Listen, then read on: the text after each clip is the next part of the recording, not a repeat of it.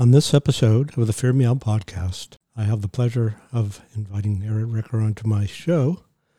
Eric is a dentist by trade, but also he helps high-achieving learners with his philosophy called WINtheNOW, and it's designed to help people working to become the best version of themselves that they possibly can be. I really enjoy talking with Eric. He's a really smart guy and very interesting, and I really appreciate what he brings to the table, so I hope you enjoy this episode.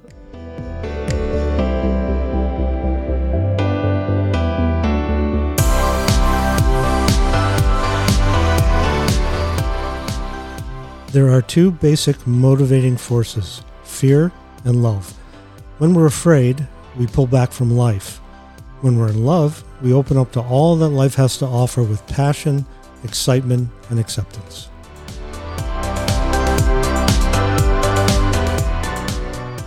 Coming to you from our studio in Santa Barbara, California, this is the Fear Me Out podcast. We're not your typical self-help program. Our show takes a deep dive into those psychological issues that affect us on a daily basis. We hope to shift your perspective and have you experiencing emotions differently. Now, Dr. Dana Saperstein. Welcome to the Fear Me Out podcast. Today I have the pleasure of introducing Dr. Eric Recker. I was introduced to Dr. Recker by, I guess it's your publicist, is that correct? That's correct, yes. She's actually referred a few people to me over the course of time, and it's been a pleasure to interview the people that she has sent my way, so I figured that it would be fun to talk to you. Eric is part of I don't know if you would call it a movement or or how you want to describe it, but it's called WINtheNOW. And Eric, I'd love for you to introduce yourself, talk a little bit about who you are, and I'll ask you a bunch of questions from there. That sound okay? Yeah, that sounds good. Great. Yeah, I could probably talk for about 3 hours telling my story, but we'll try. Nobody's going to still be listening at the end of that. So I'll try to give kind of the shorter story of how I got to where I am right now. So when I was younger, I have very vivid memories of laying in my bed when I was in second, third, fourth grade, when the clock would be 5:30 in the morning, and I would look at the clock, and my hope was that my mom would not come in and wake me up to go to school on Monday mornings, because home was a safe place. School was not as much a safe place. So I experienced some bullying. And it wasn't, there's lots of different stories of bullying. Mine would be more of what I would call an everyday bullying story, but it had a big impact on me. So sometimes on the way to school, the other kids would take my backpack. I get pushed down a few times, but probably the biggest part that hurt me the most was not being included at school. And so in my small town in Iowa, in the early 80s, recess kickball was life. It was very, very important. And it would have been one thing to be told that I was picked last, but it was an entirely other thing to not be allowed to play. And they didn't include you in the game? I was not included in the game. They picked teams, and then I was left waiting to be chosen, and I was told that I wasn't good enough to play. Oh, Eric, this is terrible. Yeah. So I remember very clearly my third grade self, I believe it was third grade, standing on the side of the playground where everybody else was playing and making a pact with myself that I was going to be the best I could ever be at everything, so no one would ever not pick me. So that was your solution, huh? That was my solution. Yep. I did the best I had with what I had, best I could with what I had at that time. And that was saying that I was just going to do the best I could. Well, as you can imagine, that has led to a life of overcompensation. So there was still some bullying in middle school. I finally started a little bit to figure out who I was in high school, but that relentless drive to be the best stuck with me all the way through high school, through college, through dental school, and then into my professional career and then athletic pursuits. Nothing was ever good enough for me. So started running, and a 5K wasn't good enough. And then a 10K and a half marathon, and a marathon wasn't good enough. So I started dabbling in triathlon. and I did triathlon all the way up to the Ironman distance. And it was only a few years ago that I started to realize that, what am I actually chasing here? Maybe I'm still trying to impress those bullies from the playground in third grade that moved on from me probably about 10 minutes after they didn't pick me, maybe even a minute after they didn't pick me. Right. So that got me to kind of a tipping point in my life where I realized that what I've been doing isn't working, because I'm pushing and pushing and pushing, and everything that I accomplish, there's always something else bigger. And it actually left me as I would say, a relentless striver. So a very dangerous place to be quite honest. Generally speaking, though, that is the American way, right? That striving would be looked at as very admirable, and something that we're supposed to carry on through our lives. Yeah, absolutely. And just because that's how everybody sees that it should happen doesn't mean it's necessarily the right way to do it. I couldn't agree with you more. Did your family, your parents, know that you were being bullied in school? My parents did not know that I was being bullied in school, and I don't know if I didn't think it was serious enough to tell them, or if I felt like I had to fight the battle by myself. I'm still not really sure what the answer to that is. And I will say, I have awesome parents. I really do. They did the absolute best they could with what they knew. And I still have a very close relationship with them, extremely thankful for them. I remember when I first told my parents about my bullying journey, oh, my mom was just brokenhearted about it. I can Uh, imagine. she, she felt so guilty. And I said, Mom, you did exactly what you could do. You controlled the variables you could. You provided a loving home for me. You Right. provided unconditional support for me. And home was a safe place. It would have been really scary for me if home would not have been a safe place growing up. Oh, I can imagine. So, Eric, do you think that some of the bullying happened because you are a sensitive person by nature? Yeah, I think that certainly left me open to being bullied. I've always been probably more sensitive than some people, a little bit maybe more emotionally mature than some people. But yeah, I wanted to be friends with as many people as I could. And I guess maybe I tried a little too hard sometimes when I was trying to be friends with people. Right. But yeah, to not be included just it's a painful thing. Sure. Um, it's interesting that you bring this up because when I was a little kid, I was the bully. And I look back and I feel so terrible about the way that I treated other children. And part of what I came to realize is that the reason that I was a bully was because I would see the look of vulnerability in uh, sensitive children's eyes. And it reminded me of my own trauma that I suffered and my own perceived weakness. So as a kid, being sort of black and white in my thinking, I figured, well, if I could bully the people that reminded me of my pain, this was not conscious, obviously, but then I could make it go away. And that strategy didn't work either. By the time I got into junior high, I realized that I was actually hurting people, and I didn't really know that before. And I made a vow, just like you did, but in a different way, that I would never get in a physical altercation with somebody ever again. Mm, And so I've never been in a fight since junior high. But in order to cope with those feelings, I had to do something with them. It sounds like you moved toward productivity in a certain way. I moved toward drugs, which was part of the Los Angeles way of life mm, when I was a little kid during the mid 60s. And so I stopped being a bully and started being a drug user. mm. So that vulnerability and that feeling of sensitivity is something that we all, I think, have to come to terms with. So when you discovered that maybe striving and never, I guess, never being satisfied, is that a fair way to put it? Absolutely. What did you do in order to reverse that way of living in the world, Eric? That would mean a big change in your life.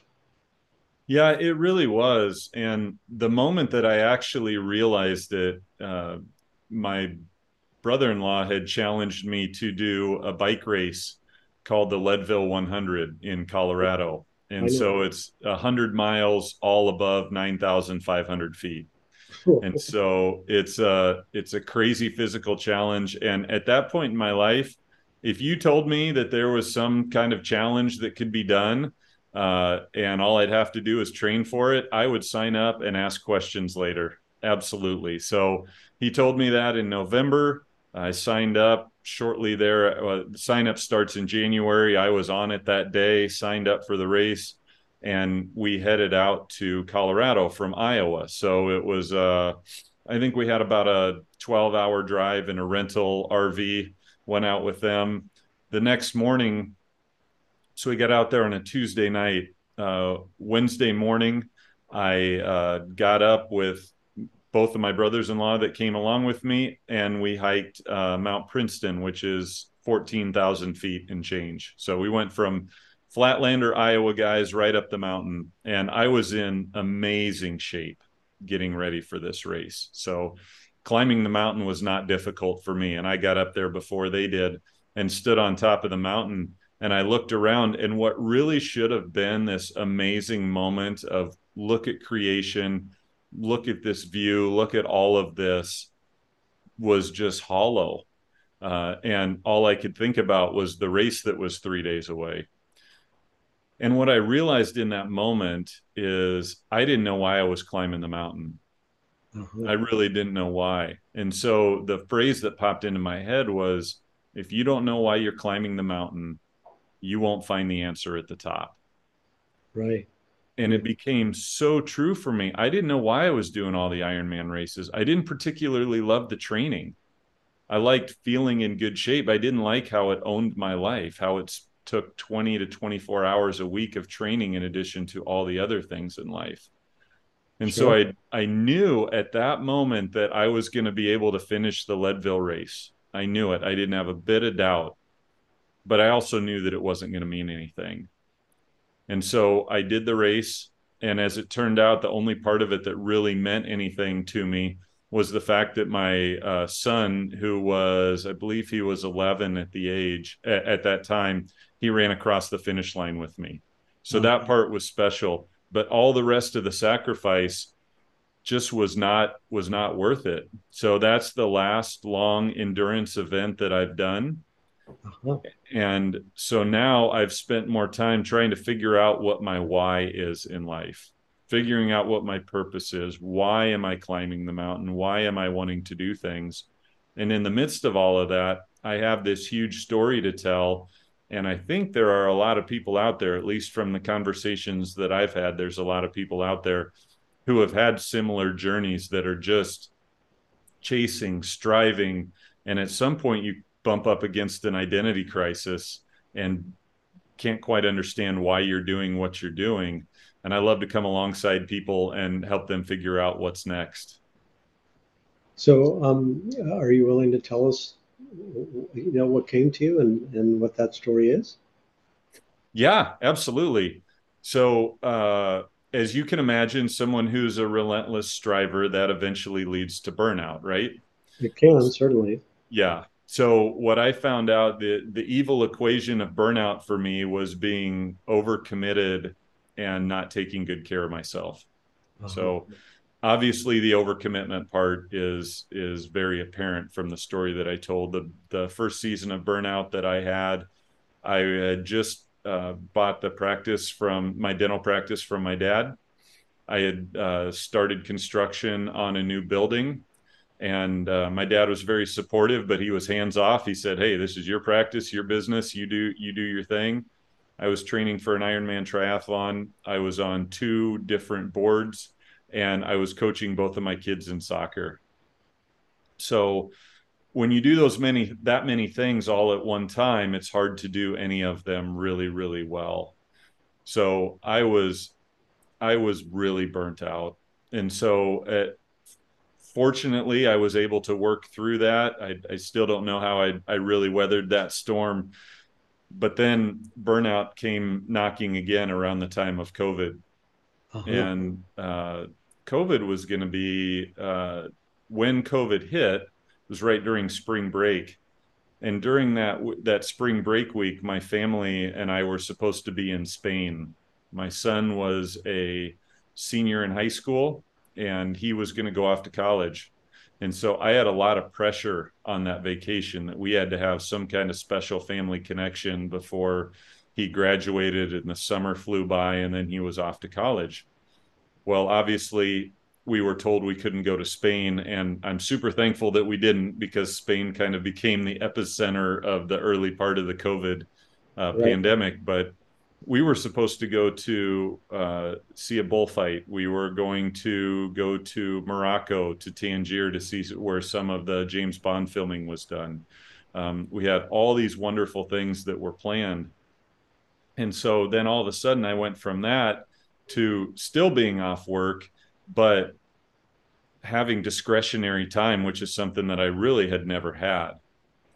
And so in that discretionary time, I committed to, when my office was closed, I committed to spending 30 minutes of quiet a day, which was totally counter anything that I've ever done. I always lived my life at such a fast pace and never really had time for quiet. So I committed to 30 minutes of quiet because I go hard in everything I did. I didn't start at 5 minutes. I just went right to 30. So I think the first day I looked at my watch about 45 seconds into that 30 minutes and said, boy, I got to be getting close. After 45 seconds. Yeah, exactly. So it was a journey to the point where I could get to 30 minutes. And I knew that my brain needed some white space. It needed some time to idle. It is something that I had not been giving myself over the years. And in that time, I was able to be quiet, let my thoughts run, try to recenter my mind when it would drift. And during that time, I was hit with the WINtheNOW concept. And largely what I had found in my life is that I was either stuck in the past, thinking about the bullying or all the things that had happened to me, or I was worried about the future, worried about the next race. I was worried about what was going to happen with my practice, worried about COVID, worried about financial stuff, worried about all of the things. And what really hit me is that when I'm in either of those places, and I think a lot of us experience this, we miss out on the one thing that's guaranteed, and that's right now. So what we have right in front of us is really the one thing that is guaranteed. And so what WINtheNOW means is it talks about how can we find a win in the current moment that we're in. So Dana, for you and I right now, the current moment that we're in is recording this podcast. Right. And I hope that a win in this time looks like us having a great conversation, maybe some insights being shared. We encourage each other for the journey. After this, I'll be having dinner with my wife, and a win in that time looks like some good conversation, a good nutritious meal, encouragement for each other for moving forward. So as we go about our day and the different things that we have that we're going to be doing, what are the things that will help us to get wins in those moments? And do you experience a sense of gratitude when you recognize that that you've achieved that win? Yeah, absolutely. I think whether we're sports fans or not, I think everybody loves a win, right? Absolutely. Yeah. So, and then when you get a win, and in my dental practice, I look at a win, my day is totally different. So I'm very structured in my day. I'm scheduled on the 15 minutes every day. It's just how many increments of 15 minutes do I have? Right. So in each patient interaction, whether it be a patient that I'm doing treatment on, or whether it be a patient that I'm doing an exam for my hygienist, what does a win look like in those moments? A win looks like a good conversation. A win looks like noticing somebody. With how isolated we've been for a few years, people have not been around people. but then they come in and we get a chance to notice them. We get a chance to ask them how they're really doing. We get a chance to share life with them. So some of those things create a win. Now, knowing that I'm in a healthcare profession and things don't always go great, somebody might be really fearful, or something might happen that we aren't able to complete a procedure. And that might feel like a loss. And it's tempting to allow that to dictate how the rest of your day looks. Right. But what WINtheNOW says is there's another now right in front of us. So we process what happened, take some notes of it if we need to address it later, but then we move forward because there's another chance for a win right around the corner. So it sounds like, in a certain way, that you're always looking for the opportunity in a very enthusiastic, kind of positive way. That's what I'm trying to do. Absolutely. Yeah, I mean it sounds different than just trying to better yourself or do something better, or if the 10K didn't work, the 20K is going to be better. It sounds like you're still achieving and striving, but for a very different reason. Yeah. And one of the things that I really like is I love the opportunity to be able to encourage other people, because the science on encouragement is so powerful. So Dana, if I send you an encouraging text, then you get a benefit from being encouraged. But the cool thing is that I also get a benefit from sending that to you. I get uplifted as well. And then in the process, you might just send something encouraging back to me. And so then we get this double benefit and we both benefit from it. So I don't send someone else an encouraging text so that I get benefit from it, but that is a side effect. So it's really neat when you start looking at life that way. It's instead of how can I better my life, it's how can I make a bigger impact and how can I bless other people? Well, I think that again, it's unless you're a narcissist, it always feels really good to give. And I think it's harder for people to receive than it is to give. And again, unless you're a narcissist and all you do is receive, but that's the exception to the rule. Yep. So really what you're talking about is how good it feels to be of service and to give to other people. Definitely. In a way, you're giving to yourself at the same time because you're expressing your version of love, or however you want to look at it. And to me, there's a huge shortage of love in the world, and a huge shortage of feeling that people matter. I see a lot of people, and I'm not just talking about professionally, but in the world, that are really lonely and feel disconnected and are dying for contact. So part of what you're talking about is going out of your way to make as much contact as you can with the people that matter to you. That's And exactly right. to me, that is an incredibly, it's like feeding somebody's soul in a way. And that feels good, because you feed your own soul at the same time you're feeding somebody else's. You're exactly right. I think this kind of goes along with that. I had a pretty major crisis of purpose in my dental practice years ago. I had gone on a couple mission trips to Haiti and to Guatemala, and I'd been able to do a bunch of dental work for people who really had no other way to have dental work done, and help with some infections and broken teeth and stuff like that, and really felt like I was able to make a difference. Well, then I came back home and I was back into my practice where, I'm able to make a comfortable living and lead my team and do all of that. But I felt like I could make more of a difference if I went and did mission dentistry. So, step away from the practice, downsize our house, sell all our stuff, and then go and, do this dentistry for other people. I felt so bad for my poor wife, because when one spouse goes on a mission trip, the other spouse should almost have a course that says they're going to be weird when they come back and they're going to want to do all this stuff. So just give them a little time. So you didn't actually switch your life up to that degree? I did not. No, I actually I met with my pastor and I said, hey, I don't feel like I'm making any difference here. I really don't. I don't feel like I'm I feel like I can make so much more difference. I can give so much more if I would go to these other countries and do this. And he just paused a little bit and he said, how many conversations are you able to have in a day? I said, well, I mean, I might see 8 to 10 patients for treatment, and I might see 15 patients for my hygienist, and then I might see most of my team during the day. So, 30 to 40 maybe conversations in a day. And he said, I could never hope to have that many conversations in a day. He said, these are your people. Bless your people. So I never looked back from that. I've gone on a couple mission trips since then, and I felt very fulfilled in doing that. But man, I automatically have that many people that I get to have conversations with each day and encourage them and strengthen them. And so that's honestly the reason that I'm still in dentistry.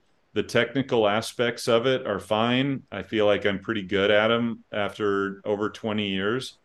But really, if I'm not building relationships with people and encouraging people, I don't think I'd be there anymore. Well, so again, your pastor reminded you that having connection is a way of expressing love, and it sounds like that is not location specific, right? You don't have to go to Haiti to express love, even though you do, and that may be fulfilling. But I think what he reminded you of is that that kind of connection is possible anywhere. It doesn't have to happen by changing up everything in your life and and driving your wife crazy at the same time. Oh man, Dana, it was tough. It was tough for her. She's been super tolerant of me with all these adventures that I've done. But man, sainthood for that, for putting up with me through that. Well, I always figure if you're smart, you marry up, if you know what I mean. I certainly married up, and nobody's ever argued with me when I say that out loud. They all say, yeah, you're right. Yes. So Yeah. I think I like to, a wise man marries up. yeah. I like to say I outkicked my coverage. Yeah, there you go. So yeah. However you Yeah. want to say. So it sounds like there is a strong spiritual component to how you live your life. Is that a fair thing to say? It's a very fair thing to say. And is that a deliberate sort of choice that you make in terms of how you're living your life? It is. It's actually fundamental to everything that I do. My faith is the most important thing in my life. Sometimes it's hard to put it above my family because my family means so much to me and my friends mean so much to me. But faith is my cornerstone for sure. Okay. And so when I look at how I live my life, I think, what is something that I can do to help leave the world a better place than when I got here? Okay. So at things I didn't think about when I was 20 years old, but definitely things I think about when I'm in my mid 40s. I look at, I'm probably statistically in the second half of my life. If I'm not, I'm pretty close. Yeah. And my goal is to help people shorten the distance to the best version of themselves. And a lot of how I do that is I just love people. And I have a great friend that I'm on a board with. And his question always is, what does love require of me in this situation or in this moment? Okay. And I think it's a really powerful question to ask if you're at the airport and your flight gets delayed and you're standing face to face with the gate agent and you're really frustrated. That's a hard time to have. It's brutal, isn't it? Well, you're a better man than me if you can find love in a situation like that. I'm not saying I nail it, but it definitely means that you treat the person like a human. Right. And you don't treat them like some dirtbag that I saw a guy just absolutely reaming a gate agent one time, just giving him the absolute business. And I just looked at my wife and I said, man, she would do anything she possibly could in her life right now to get that guy on a plane. Right. The last thing she wants is him standing there berating her. Right. Yeah. Now I say this about love. I swing and miss. I absolutely do. What you were talking about bullying when you were growing up, the pendulum swung the other way when I started to get some confidence. I don't know if it's that I felt that I'd been bullied so much that it was time that I gave back, for lack of a better term. Um, but but it was easy to do, and I understand why the bullies bullied me, because we just live in a culture um, where love is not downhill sledding. Love is kind of going against the grain. We look at the news, we look at the media. There's a lot of grumpiness, a lot of negativity, and Right. and love says that we have to find a way to push through that to try to make the world a better place. Sure. Understand that you do live in a small town in Iowa, correct? Yes, How small of a town are we talking about here? about 10,000 people. That's very small. I have never been to Iowa. I've been in California since I was about 5, and so I think basically because I've been educated in this state that I've been sort of brainwashed into believing California is the only place in the country that exists because it's a very egocentric state. Mm. I'm always curious when I meet someone that lives in such a different part of the country that I do. That what's it like to live in a really small town in Iowa? There's pluses and minuses. So um, pluses are, a lot of people that live Right, in the town.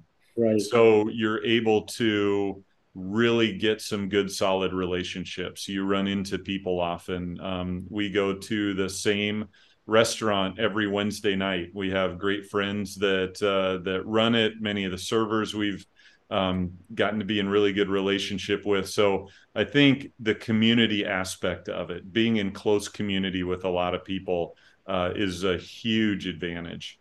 Mhm. Definitely a disadvantage is it's hard to have any anonymity. Right. I, It's harder to just go to the grocery store I and can, just say, you know what, I just want to run in and get something and get the heck out of Dodge without being noticed. yeah, I Um, imagine there's probably 20 people that want to talk to you uh, in line and especially everything. being Yeah, especially being a dentist, I get the fish hook every once in a while. Sure, You want to, absolutely. yeah, can you take a look at this real quick? I just got this thing that's hurting, and it's been that way for quite a while, but you want to just tell me what it is? Right. You know, that's very funny because my life is exactly the opposite being a psychologist. My wife jokes around that I can clear out a room like nobody's business. uh, that people can't get away from me fast enough most of the time when they find out what I do for a living. So I like have this. I have a built-in repellent that Yeah. that sends most people away as quickly as they can get away from me because it makes people really nervous that I might be able to divine their secrets and find out the things that they're ashamed of. So my wife often says, "How long do you think it's going to take to empty out this room?" And we Oh, make a joke about it, but I'm really good at it actually. Oh, it's pretty oh, fun. that's funny. Yeah. So it does sound though like there's a really strong spiritual sort of connection in your life that really moves you forward, and it sounds like it's a huge part of the Win the Now philosophy. Is that fair to say? It is. What I love about the Win the Now philosophy is it plays well in the corporate space, and we can have a great conversation about it if faith is not involved. And we can have a great conversation if people want to make it completely faith-based. Okay. And my goal is to meet people right where they're at, and there doesn't have to be a faith background. There can be a faith background. Wherever people are, I want to meet them right where they are and help them figure out those small but significant steps that they can take to move their life forward so that they don't stay stuck. So when you're engaging in this part of your profession, how do people find you? Because you are in a really small place. I'm assuming that a lot of the work you do is outside of the community that you live in. Is that fair to say? It's very fair to say. Yeah. So, How do people yeah, find? How do they find you, Eric? Yeah, a lot of it is through social media. Okay. Um, Social media, yeah, obviously pros and cons, but Yeah. it is a way to create awareness. One of the tough things is I think some of the people in my town think, oh, this is a phase. He's a dentist. That's what he does because, Yeah. Okay. identity is such a big thing, and other people's perceptions of your identity is such a big thing. So, oh, Right. he's a dentist, but he's goofing around with this other stuff. He posts on social media and he does a few talks here and there. And that's just a phase that's kind of going to go away. So growing it locally is a little bit more of a challenge. So it's a matter of I'm not a huge fan of networking, Okay. especially walking into a room and trying to make phony connections with a bunch of strangers. Yeah. I'm not a huge fan of that, but I do have to figure out how to build good relationships with people, and try to make some connections that can help grow the brand. So Yep. some of it has been through, as far as getting speaking and coaching relationships. Some of that has been through sales of my book and people passing that around. Okay. Some of it has been through speaking locally, and then getting somebody knows somebody who needs a speaker, and then it expands a little farther than that. So it's been interesting how it's going, and the great thing for me is this doesn't have to go really fast. It doesn't have to grow really fast. I still am a chairside dentist 3 days a week. Okay. And so the other days are the days that I work on this. So I'm trusting in my faith. I'm trusting the story of how things are supposed to progress, and I'm doing my best to try to add value to people's life. So as things progress through that, some momentum is being built, and it feels good. Good. So before I forget, please tell my listeners the name of your book and where they can find it. Yeah. So my book is called The False Sense of Urgency and How to Win the Now. Okay. So, what is the false sense of urgency? So, it's kind of what I felt like when COVID hit. The reason that I say that is as soon as our offices were closed down, it seemed like the next day the webinars started hitting.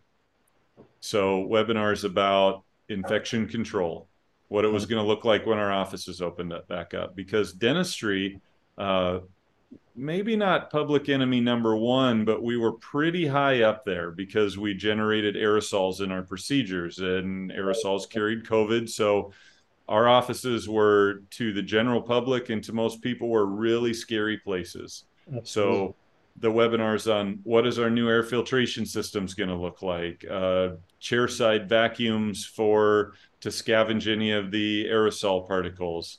How long does it have to be in between patients so our rooms can be sanitized, and all of that. And there were so many webinars. I could have watched 8 hours of webinars every single day and watched nothing that was repetitive. Wow. So then the urgency was that you needed to watch everything, or else you had kind of a FOMO, a fear of missing out. Right. So the urgency was, I got to watch all this. I got to watch it. I got to take it in. I got to do all of that. But the reality is the infection control stuff that we learned on day one of COVID looked very little like the stuff that we learned right before we went back to our practices. Uh-huh. So this false sense of urgency that I got to do this, I got to constantly be in motion, I have to constantly be productive, um, is something that terrorizes a lot of us and makes us feel like our lives have to be a series of productive things over and over and over. And so the concern about that takes us away from the present moment. Right. So the win the now is the antidote to the false sense of urgency. You're bringing up a really good point. I mean, the name of my podcast is called Fear Me Out, which obviously is a play on words. But one of the reasons why that title seems so important to me is because fear is such a huge part of our reality, and that we look at fear as being the enemy, and we have to defeat it or somehow destroy it. And yet, what I've noticed is that really it's your relationship to fear that determines the outcome. Hmm. And that fear is just a natural part of our lives. And if you get in your car and you drive through an intersection without fear, you're not going to make it through the intersection because there's nothing inherently important about red lights except we've been made to feel afraid of them. So there's a good amount of fear that keeps us alive. But when it's used as a weapon, which I think it is by the media and by the world that we live in, and most businesses are run by fear. Most relationships are based in fear. Your relationship with yourself, if you're kind of willing to accept my opinion about it, was based in fear that you're not good enough being who you are. So you have to create a false version of yourself in order to be accepted and to feel good enough. And that drove you most of your life. And that was like most of us go to the gas station, fill up our bodies with fear as a way of living our lives. And I feel really sad about that because we take fear and we turn it into aggression. That's the main way that people handle fear. And they either aggress against themselves by being very self critical or other people or both.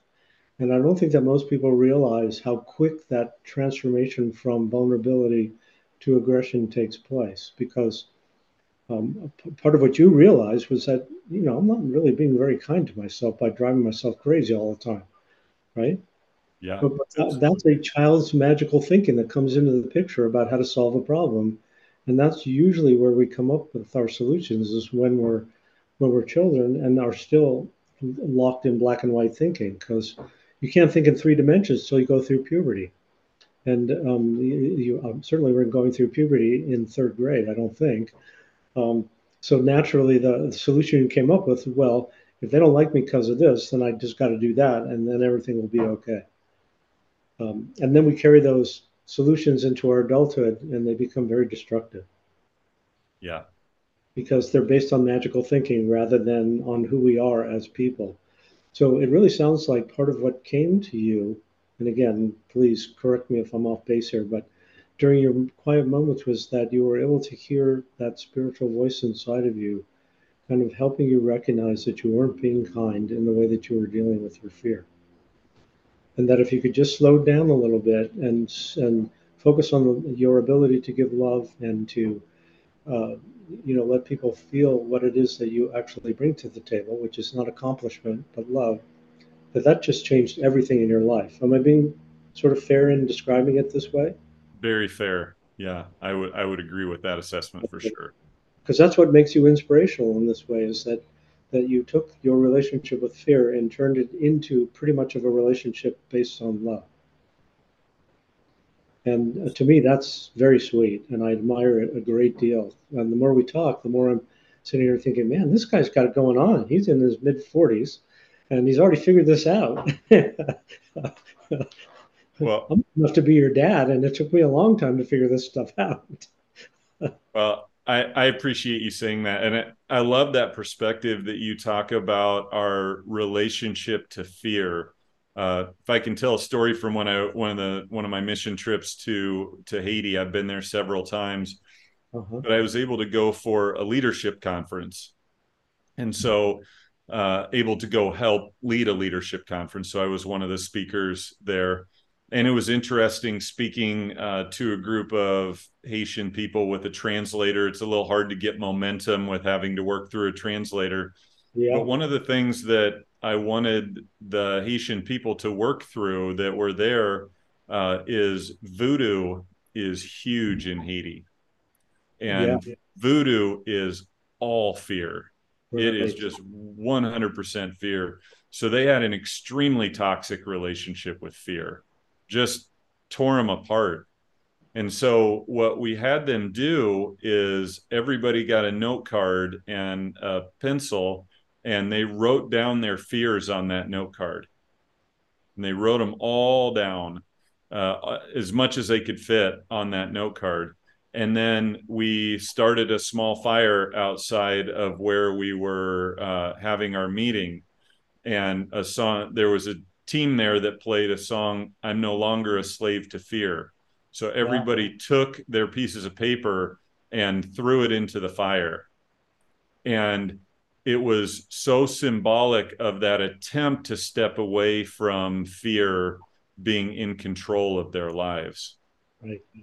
And it was just such an amazing moment to see people who you could almost see chains breaking off some of the people as they really, some people kind of violently threw their paper into the fire and other people just kind of tossed it to the side. And it's amazing the power that fear can have over us. That's for sure. And the idea that you can get rid of fear is not really very respectful because it does keep you alive. But the idea that you can meet it with, I guess, with love, because those are the options, right? You're going to live in fear or you're going to live in some kind of faith. Yep. It just gives you the ability to have courage, I think, and Yes. to be married to your convictions, which makes it a little bit easier to stand up in the face of fear and still move yourself forward in a way that helps you get to where you want to go. So that exercise you're talking about sounds really powerful and really wonderful. I am curious though. I was brought up in a Jewish tradition which I rejected intensely because my idea of a good time was baseball and surfing, not going into a religious institution. So if you asked me what my religion was when I was, in my probably 20s or even before then, I would have said to you, I'm an antagonist. I'm not an atheist or agnostic. I'm antagonistic because I mistakenly believed that the only way that you could have a relationship with God was through religion. So I'm just kind of curious about whether your faith is completely religiously based or partly or not so much. Yeah. So yeah, and there were some bumps in the road on my faith journey for sure. I didn't get into drugs, but I definitely had an unhealthy relationship with alcohol early on in my college years. It was just I kept it all separate. I was either studying hard because I knew to get into dental school I was going to have to again be the absolute best that I could be. Right. But man, Thursday night came and it was on, and we were getting after it. Oh man, in Yeah. Iowa City, Thursday nights were crazy. But then I woke up Friday morning, whatever condition I was in again, and I had to get right back on it and get right back to studying because I knew what the end game was. But I think you talked about, and it was after that my wife and I started being, when I was in dental school, we started being youth group leaders for a local church of middle schoolers. Right. And I hadn't really made my faith my own at that point. And I remember these middle schoolers talking about their faith and being like, what is wrong with me? Like, I've gone through this much life. These kids have it figured out and they're in junior high. And man, I'm in dental school. I don't have this figured out. Right. So for me, I think there is such a I don't know what the right word is, but there's a lot of misconceptions about religion versus a relationship. So Right. for me, I think that organized religion has done a lot to divide us as people. It really has. You talk to people that they'll have a story about how the church wronged them or about how they felt judged or how they don't want anything to do with it because they didn't see any love in it whatsoever. Right. I see my faith as each day trying to be a little bit more like Jesus. Okay. That's what I see. So I would more classify myself as a disciple of Jesus than I would as a Christian.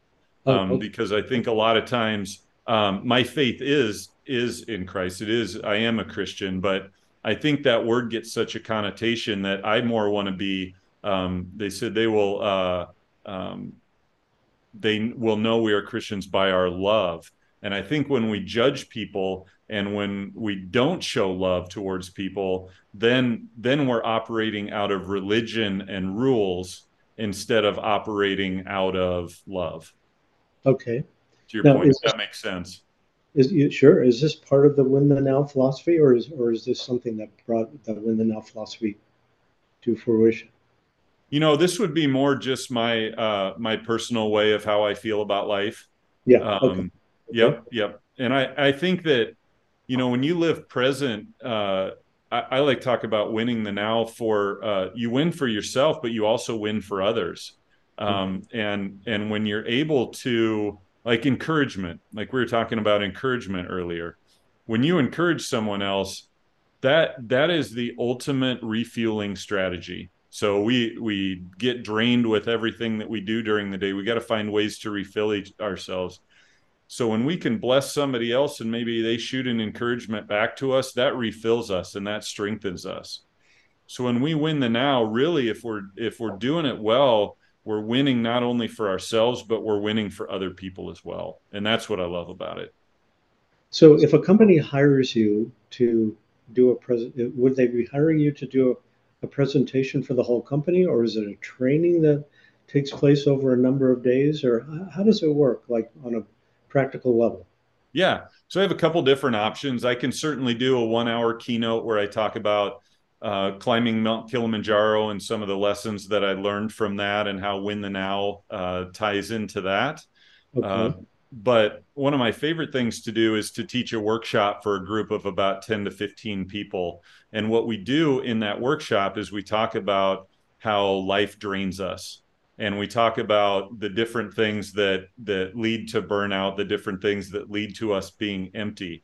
And we get to a point where we honestly assess where we're at. And then we talk about strategies to build ourselves back up and how can we refuel? How can we get more back in the tank? And I found for this to be incredibly effective with leaders, because if leaders can figure out how to do this, then they can teach this to their people and it has a ripple effect. Yeah, that's a good way to look at it for sure. And how many companies do you work with sort of over the course of a year's time? Oh, I would say probably half a dozen Okay. companies that I work with. I'm currently going to be doing a workshop for a group of, and usually I like to do it in smaller numbers, but I am, the workshop plays really well for a half day. We do about 3 to 3.5 hours worth of work in that. The next one that I'm going to do coming up in a few weeks is for about 140 people, and we're just going to tailor it to a bigger group size. And we're going to teach some of those same strategies, and hopefully that these leaders can go back to their teams and help to strengthen their teams as well. So I'm curious, Eric, when you say we, do you have people that work for you that help you with your program? I don't. When I said we, I just meant I work with the companies. We work together. We work together. Okay, I wasn't sure because it sounded like with a big group like that you would need more than just you to be a facilitator. But I guess you can handle that if you break them into smaller groups or somehow. And usually, sometimes with companies, that's the foot in the door. That's how I get in the door, is by working with a bigger group. And then the hope is then that we get into some smaller groups and are able to dive even deeper into the message. Okay. So what am I forgetting to ask you about? Is there anything that you feel like I haven't sort of asked you about in terms of the work you're doing and the inspiration you're providing? I would say the only other thing that I really, really like to do is I like to work with people who work with high achievers who are stuck. So a lot of people who have been climbing that mountain like I was, who have worked their tail off to get to where they are, but they're not really sure if where they are is the right place to be. They're not really sure what the next steps are. Do I keep climbing? Is this what the rest of my life is supposed to look like? And we take a pause and we go through a couple different exercises, strategies that help people to figure out, am I on the right road? Does the road look a little bit different? But how can we figure out a plan so that people have hope and they believe that good days are ahead going forward? Okay. I'm glad you brought that up because I think a lot of us probably have the mistaken identity that people that are super successful don't struggle, right? and that they just live a charmed life. Yep. And I know that that's not true. I live in a very distorted community in terms of wealth, and I will say that I meet people that have, I joke around and say, more money than God. And I meet people that, in Santa Barbara terms, barely get by, which means they make a couple $100,000 a year, um, which is crazy because it's so expensive to live here. But what I find more than anything is that people's relationships with other people determines their satisfaction in life more than anything. Right? If you're not in relationships that matter, it doesn't matter how much money or success or anything that you have. And I see again people that sometimes drive up to my house with a car that's worth more than my house, which is pretty stunning. But that seems to be universal. Have you found that sort of true in the work you do with people? Yeah. We're chasing this thing that we're never going to find. We're climbing this mountain, and there's going to be another mountain. There was even a documentary on Netflix about the guy who climbed all 14 peaks that were above 8,000 meters. Right. And he did it in 7 months. And it was crazy. And he got done, and they said, "What's next?" He What's said, next? and he said, "Bigger." I said, "What? Are you going to go to the moon?" What's bigger? Right. We're going to bump up against that ceiling of what's enough. And how do you do that by yourself? I agree with you 100%. I think if we don't have at least one 2 a.m. friend in our lives that we could call when our world falls apart at 2 a.m., and if we don't have a mentor, someone who's helping us, to either a mentor or a coach, a Sure. psychologist, a therapist, someone who's helping us to become, to work on self-awareness and become a better version of ourselves, we're in trouble. Do people consider seeing therapists in the community that you live in? It's tough. I think there's probably a fair number of people who see a therapist outside of our town and no one Oh, else knows about it. okay. Okay. I remember when our kids were younger, my oldest son had some ADHD stuff that he struggled with, and we were trying to decide whether we should put him on some medication or what we should do. Right. And we reached out to a therapist and said, "Hey, we don't know what we're doing here. We just don't feel like medication is right for him, but we're not quite sure what to do with him." And so actually both of my kids have seen a therapist when they were growing up, and my wife and I both have as well. And I remember when we dropped Blake off, or when we were waiting out in the waiting room for him while he was in with his appointment with the therapist, we felt like failures as parents. Oh, That okay. first appointment, we thought, what did we do wrong to get here? And Right. then when the therapist came out, who has now become a great friend of ours, she said, "I just want to congratulate you guys, because you took an amazing step that shows how much you love your son and you Right. want him to be the best version of himself." Right. And boy, I think everybody, whether it's a therapist, like I said, whoever you talk to, you got to have somebody that you can talk to. Right. Yeah. Well, now you're preaching to the choir here. I mean, I can't argue with that statement at all Yeah. because I actually think that, well, in the community I live in, if you're not in therapy, there's something wrong with you. But I know that that's different than most other places, Yeah. you Yep. know, that people live. So we're just slowly running out of time here. I'm just wondering if there's anything else that you'd like to say to the people that listen to this podcast that you consider to be important. You've said a Yeah. lot of really good stuff. Yeah, I guess I would say it's tempting sometimes to believe that we're pretty far gone, that we just have to try to survive in life. And I just want to remind people that you're never too far gone. You may be one small but significant step away from a major breakthrough in your life. You may just need somebody else to help you look at your life. Um, I like to talk about trying to get 1% better each day. Maybe you choose one thing in your life and you try to get 1% better in that. How can I get 1% better with relationships? Who can I reach out to, maybe to get a coffee or to have a phone call with? How can I get 1% better with my health? What is one healthy habit that I can add today? And when we start doing those things, if we do 1% each day and we continue to compound that, we'll be 37 times better by the end of the year. Even if we miss a few days, but getting up in the morning and instead of feeling despair, think, what is one thing that I can do today to move closer to a better version of myself?